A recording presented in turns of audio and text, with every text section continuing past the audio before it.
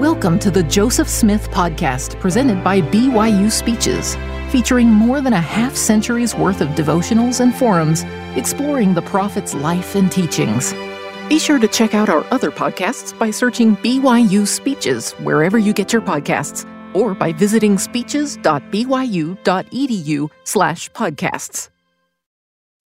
I appreciate the words of your president, my good friend, and I would enjoy sitting in the corner once more, play a game of checkers with him. I appreciate the honor of meeting with you, my brethren and sisters, members of the Brigham Young University. And I sincerely trust that the Spirit of the Lord may help me in my remarks to you on this occasion. I want to say in the beginning that I'm very grateful for my membership in the Church of Jesus Christ of Latter-day Saints. I'm grateful for my parents, who taught me from the earliest time I can remember that this was God's church and that certain commandments had been given, which, if I would follow, would bring happiness and joy to me through my life and would give me eternal life if I would continue on to the end. I appreciate those teachings. I appreciate the privilege I had of coming down here years ago, not to speak to the student body, but as a member of the old LDS basketball team, to play with some of the fine teams they had at the University of Utah then, or the BYU, and the splendid one you have at the present time. My congratulations to this school for the splendid thing that has been done by your team. I haven't prepared, my brethren and sisters, just a written sermon. I feel humble before you.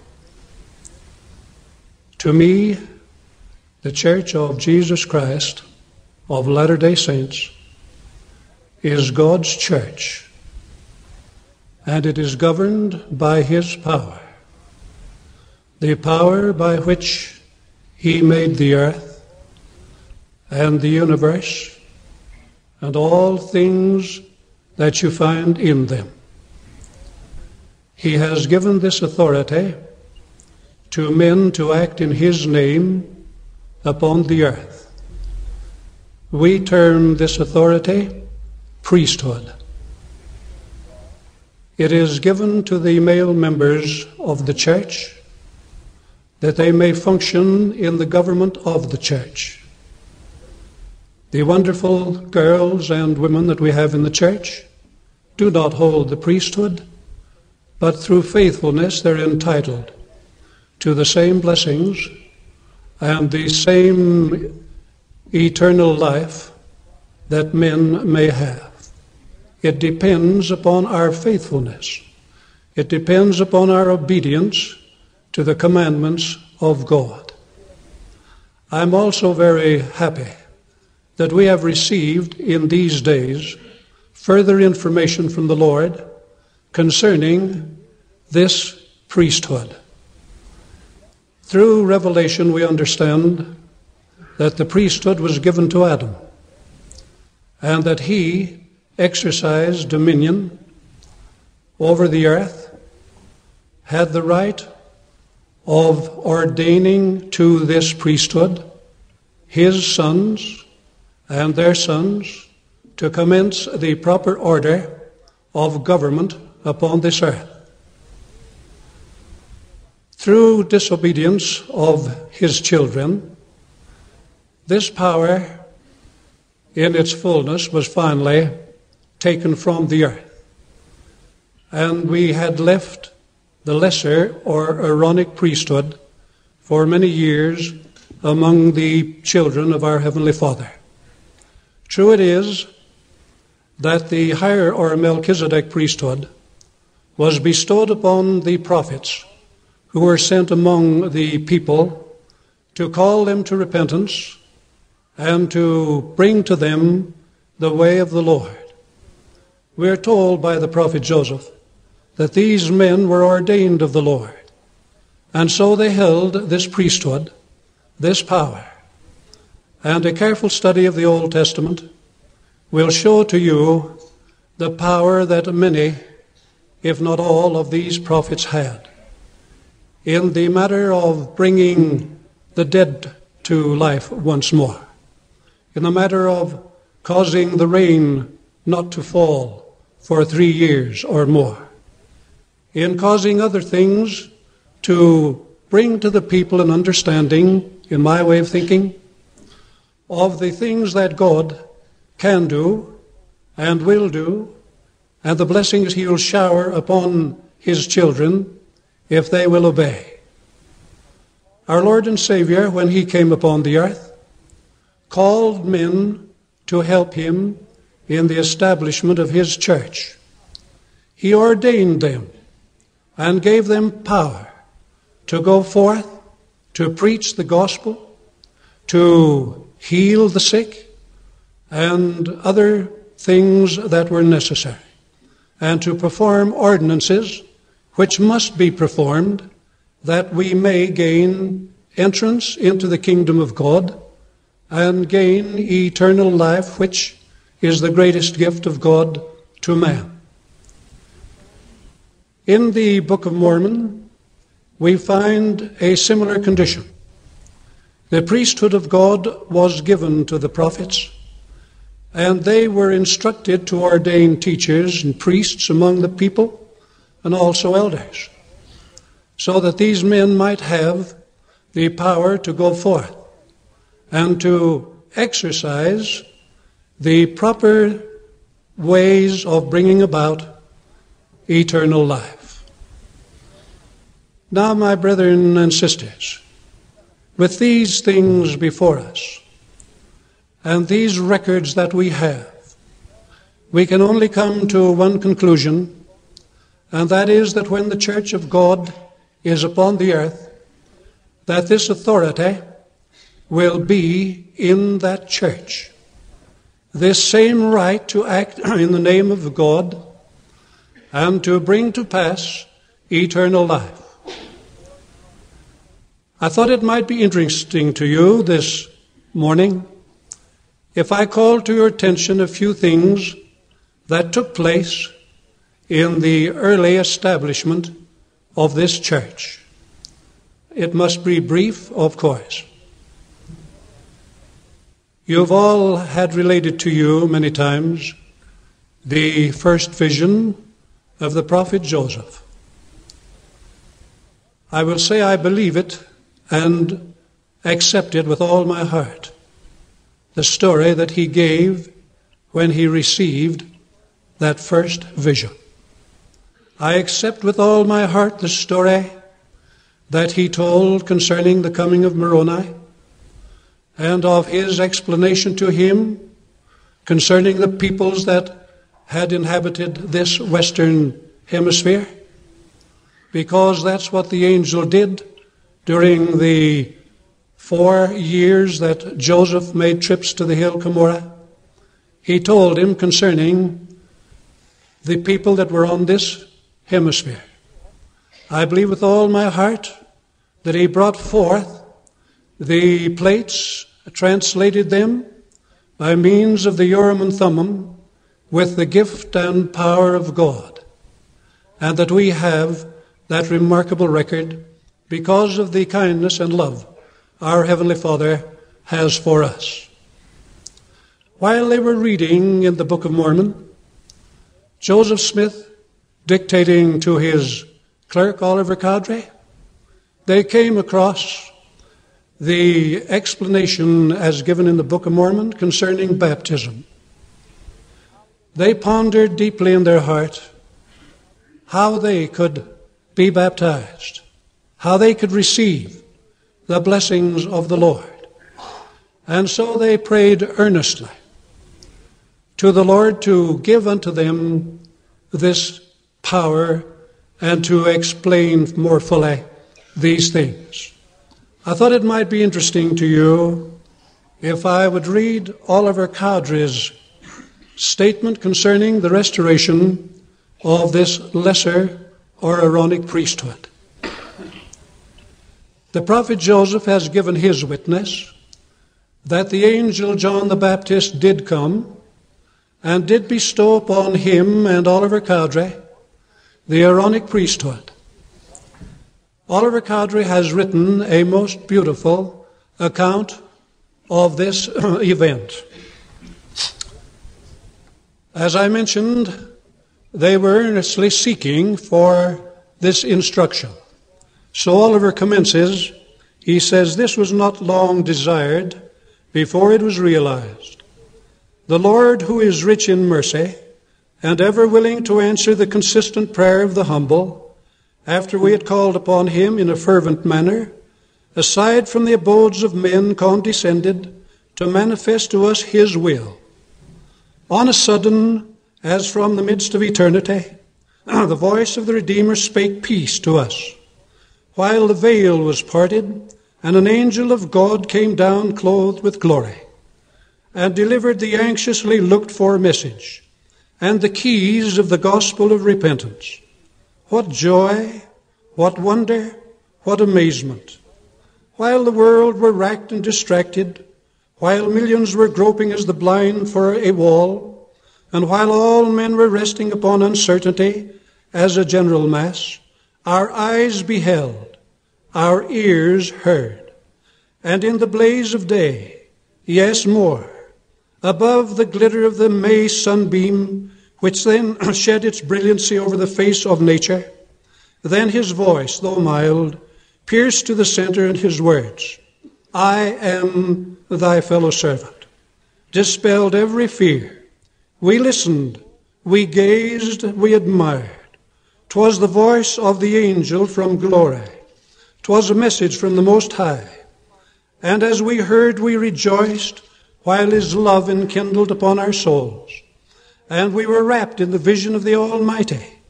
Where was there room for doubt? Nowhere. Uncertainty had fled. Doubt had sunk, no more to rise, while fiction and deception had fled forever. Dear brother, think further for a moment what joy filled our hearts, and what surprise we must have bowed. For who would not have bowed the knee for such a blessing? When we received under his hand the holy priesthood, as he said, Upon you, my fellow servants, in the name of Messiah, I confer this priesthood and this authority.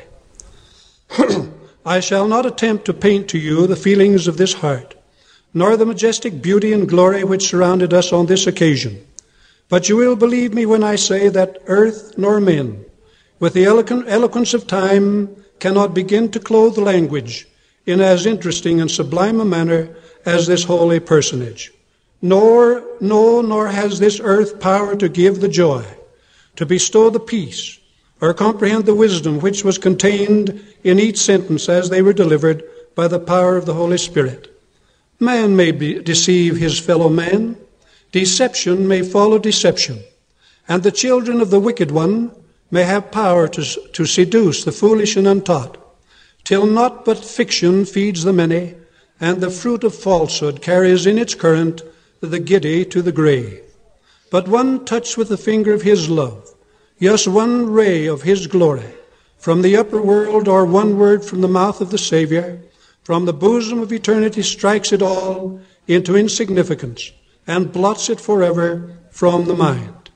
The assurance that we were in the presence of an angel, the certainty that we heard the voice of Jesus, and the truth unsullied as it flowed from a pure personage dictated by the will of God, is to me past description. And I shall ever look upon this expression of the Savior's goodness with wonder and thanksgiving, while I am permitted to tarry, and in those mansions where perfection dwells and sin never comes, I hope to adore in that day which shall never cease. Following the receiving of the Aaronic priesthood by these two men. They were commanded by the angel to baptize each other. And they went into the water of the Susquehanna River, and Joseph Smith baptized Oliver Cowdery. And then Oliver Cowdery baptized Joseph Smith. And then when they came up out of the water, the angel told them to ordain each other to the priesthood they had received. And then he gave to them another very important instruction. He said to them, I am acting under the direction of Peter, James, and John, and they will later bring to you the higher priesthood. These men then received the right to preach the gospel, the right to baptize, the right to receive ministering of angels. But that was as far as that authority went. It did not have the right to organize the church of Jesus Christ upon the earth. It did not have the right to confirm and give the Holy Ghost upon the baptized believer. It did not have the right to ordain elders, 70s, or any of the higher priesthood offices upon mankind. And so these brethren waited until the time came that they might receive the Melchizedek priesthood. I do not know the day nor the year exactly. We know it was in 29, but we can't give you the month nor the day. It has been recorded, as Brother Oliver Cowdery says. They were meeting on one occasion at the home of Joseph Smith Sr. in Kirtland. And while there, Joseph Smith, Oliver Cowdery, Sidney Rigdon, and Frederick G. Williams laid their hands upon the head of Joseph Smith Sr. by commandment of God and gave to him the patriarchal office to the church. Brother Cowdery, in making just as I've taken a note of this thing, he mentions the fact that Joseph Smith Sr. told them many things, and he recorded just a lot of things, but this is one. Speaking after recording the story of the restoration of the Aaronic priesthood, he says, after this we received the high and holy priesthood, but an account of this will be given elsewhere or in another place, written by my own hand at the time, being the 18th day of December 1833, and I know them to be correct and according to the mind of the Lord. So somewhere was written the story of the restoration of the Melchizedek priesthood to these two brethren. Some few years ago, a gentleman came into my office, and he said, Mr. Lund, I have been studying for a number of years the gospel as taught by your church, and I came to the conclusion that it was absolutely correct until I discovered you didn't have the date nor the exact place that the Melchizedek priesthood was restored. Therefore, you are not the church of God. I said, do you call that good logic? He says, I do. I said, if you do, then Jesus Christ did not organize the church when he was upon the earth, for you cannot find the place nor the date when he ordained the apostles and gave them authority to go forth and preach in his power. They did receive it. They testified to it. And they did write an account of it. I've tried for over 40 years to find that account, but I haven't found it. I hope someday I may. It may turn up. We never know. For many years we didn't know that Morton Harris ever received payment for the $3,000 that he loaned the prophet Joseph to print the Book of Mormon. But a few years ago, I found a statement definitely written that they gave him 63 acres of land for that loan that they had made. So perhaps this may turn up sometime. Oliver Cowdery left the church. He was excommunicated from the church. But in all my reading, I've never found where he became bitter toward the church. He disagreed. And while he was out of the church, he practiced law, was an honorable man. And it's interesting if we could read some of the things which Oliver Cowdery has written about the church while he was away from the church. Let me read you just a paragraph that I copied from one of his letters to Phineas Young. Phineas Young, by the way, was his brother-in-law. He says, "I have cherished a hope, and that one of my fondest, that I might leave such a character as those who might believe in my testimony after I should be called hence might do so, not only for the sake of the truth, but might not blush for the character of the man who bore that testimony. I have been sensitive on this subject, I admit, but I ought to be so. You would be under the same circumstances had you stood in the presence of John with our departed brother Joseph to receive the lesser priesthood, and in the presence of Peter to receive the greater, and look down through time and witness the effects these two must produce." That was written when Brother Oliver was out of the church. He never denied the fact that he had received the priesthood of God and that he himself had left the church. On one occasion, he wrote President Young in 1847, spring of 1847, and he asked permission to come with them to the valley. But he was taken ill and was unable to come to winter quarters until the fall of 1848. He came when they were holding conference on the 21st day of October of that year. And he came into the conference and he asked permission to speak. And he spoke, and his words have been taken down as best they could in longhand at that time. And he gave a wonderful talk to the people. In conclusion, he said that he wanted to come back into the church and be a doorkeeper was all he desired, only to be a member.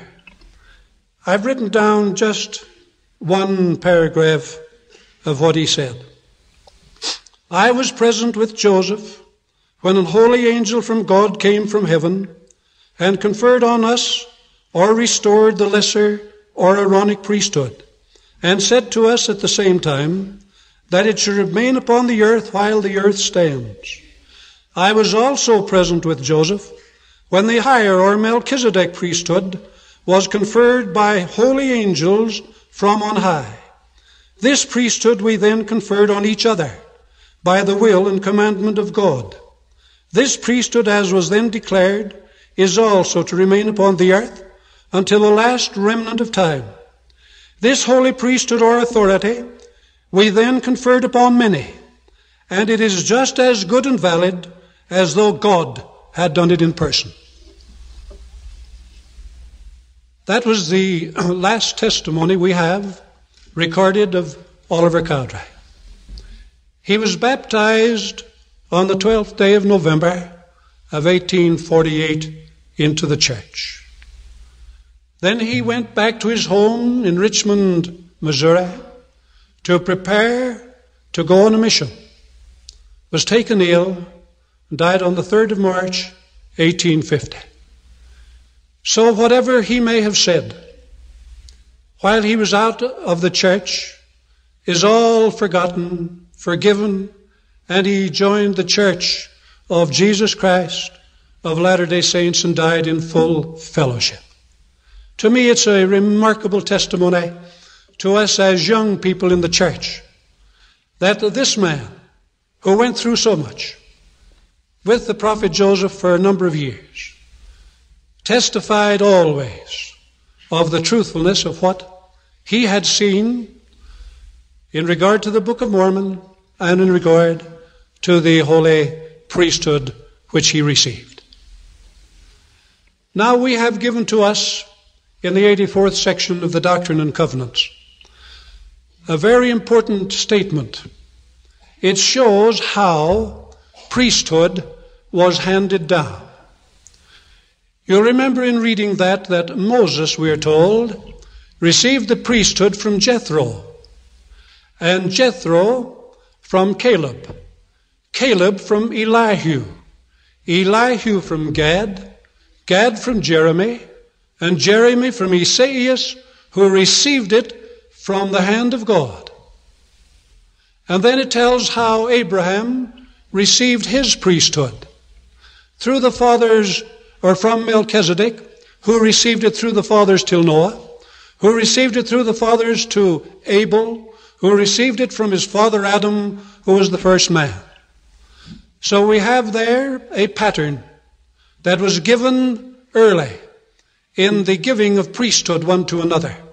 The same pattern that Moses did when he gave the authority and power to Joshua to succeed him as the leader of Israel. Now when Joseph Smith and Oliver Cowdery had received the priesthood of God, they were told by the angels who came to them that they were to organize his church. And on that day, when they had sufficient people who accepted their message to vote to sustain them as the first and second elder of the church, then they should ordain each other elders. And then the Lord revealed they should be ordained high priests. And then the first presidency was organized. And then the apostles, and then the 70s. So that these organizations, these quorums of priesthood were organized in the church, which include the bishops of wards, the presidents of stake, the high council, the auxiliary heads, except of the women's organization, hold the priesthood of God to guide and direct this church according to the will of God. Shortly before Joseph Smith died, he called the apostles together, which he did on many occasions, but this was a special occasion. And we have the testimony of Brigham Young, of Wilford Woodruff, of Orson Pratt, and of others, that he gave to them certain keys and certain rights and certain powers. I won't read only the testimony of Parley P. Pratt. He says, "This great and good man was led, before his death, to call the 12 together from time to time, and to instruct them in all things pertaining to the kingdom, ordinances and government of God. He often observed that he was laying the foundation, but it would remain for the 12 to complete the building. Said he, I know not why, but for some reason I am constrained to hasten my preparations, and to confer upon the 12 all the ordinances, keys, covenants, endowments, sealing ordinances of the priesthood, and so set before them a pattern in all things pertaining to the sanctuary and the endowment therein. Having done this, he rejoiced exceedingly, for, said he, the Lord is about to lay the burden on your shoulders, and let me rest a while. And if they kill me, continued he, the kingdom of God will roll on, as I have now finished the work which was laid upon me, by committing to you all things for the building up of the kingdom according to the heavenly vision and the pattern shown me from heaven." With many conversations like this, he comforted the minds of the 12 and prepared them for what was soon to follow. He proceeded to confer on Elder Young, the president of the 12, the keys of the sealing power, as conferred in the last days by the spirit and power of Elijah, in order to seal the hearts of the fathers to the children and the hearts of the children to the fathers, lest the whole earth should be smitten with the curse. This last key of the priesthood is the most sacred of all and pertains exclusively to the first presidency of the church, without whose sanction and approval and authority no sealing blessing shall be administered pertaining to things of the resurrection and the life to come. A marvelous testimony of Brother Pratt. Almost similar words used by these other brethren I've mentioned, that they received from the prophet Joseph all the things which he had. I can't tell you the power that he held. But if you read in section 128, you'll find that he was administered to, he and Oliver, and received all the things that were held by the heads of every dispensation from Adam down, holding all power, all keys, all rights to perform every ordinance and ceremony necessary for eternal life. Baptism by immersion, the reception by the laying on of hands of the Holy Ghost, is the entrance into the church of Jesus Christ. But there are other ordinances which pertain to eternal life, ordinances that we as members of this church and we as the children of God ought to prize higher than anything in all the world. Nothing equals those things. We receive them in the temple of God. We receive them there when we go in and receive the endowment, that which will give us the power to pass the angels who stand as the sentinels at the gateway of heaven. It gives us the power to act in all these things that are necessary for our eternal salvation.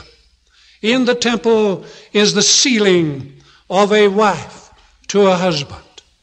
The children of that union born in the covenant of God, children of the covenant, with the rights and blessings promised that were given to Abraham, Isaac, and Jacob, the greatest blessings that God could give to mankind, come from this sealing of wife to husband and children born in the covenant, if they are faithful to the gospel of Jesus Christ.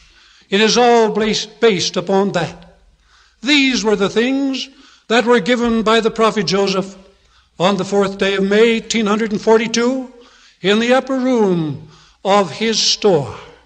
He gave to these men these ordinances in their completeness in that room.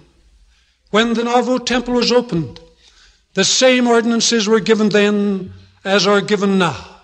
The same covenants, the same blessings of promise are given to those who go into the temple of our God.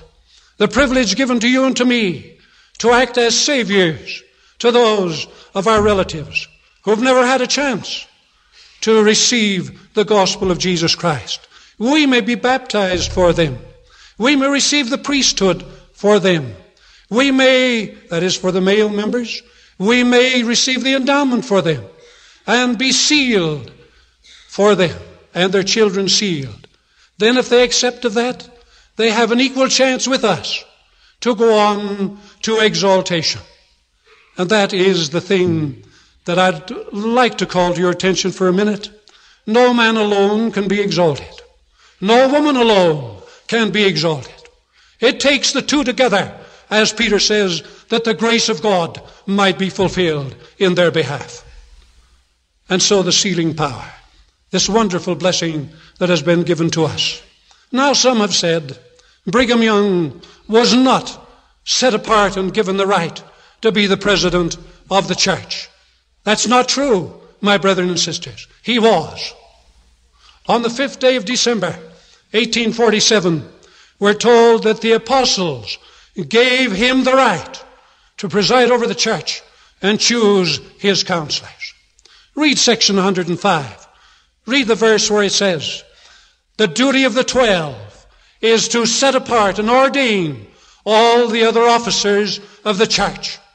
No one else has a right to ordain the president of this church except the apostles. No one else has that right. And it's been done always from Brigham Young down to President George Albert Smith, having been ordained of those men whom God appointed to ordain and bring this presidency to the earth, through whom God reveals, and only through him does God reveal things for this church. Men have gone away, like Sherem the Antichrist, when he came to Jacob and he says, "Brother Jacob, I've long wanted to talk to you," and so on. So they come in our midst today. Brother so-and-so, sister so-and-so, the church is out of order. The first presidency haven't the power. I want to leave witness with you that the first presidency have the power. They hold the keys of government. They hold the keys of sealing. They hold the keys of every blessing that Joseph Smith received of God. May our Heavenly Father bless you and give to you His Spirit, that you may understand these things which the Church of Jesus Christ teaches and which you are learning are the way to everlasting life and exaltation, is my prayer in the name of Jesus Christ. Amen. You've been listening to the Joseph Smith Podcast, presented by BYU Speeches. Please check out our other podcasts of recent speeches, classic speeches, and BYU Speeches compilations on love and marriage, overcoming adversity, by study and by faith, Come Follow Me, and Jesus Christ, our Savior and Redeemer. Go to speeches.byu.edu and click on podcasts for more information. You can also find all BYU Speeches podcasts at your preferred podcast provider.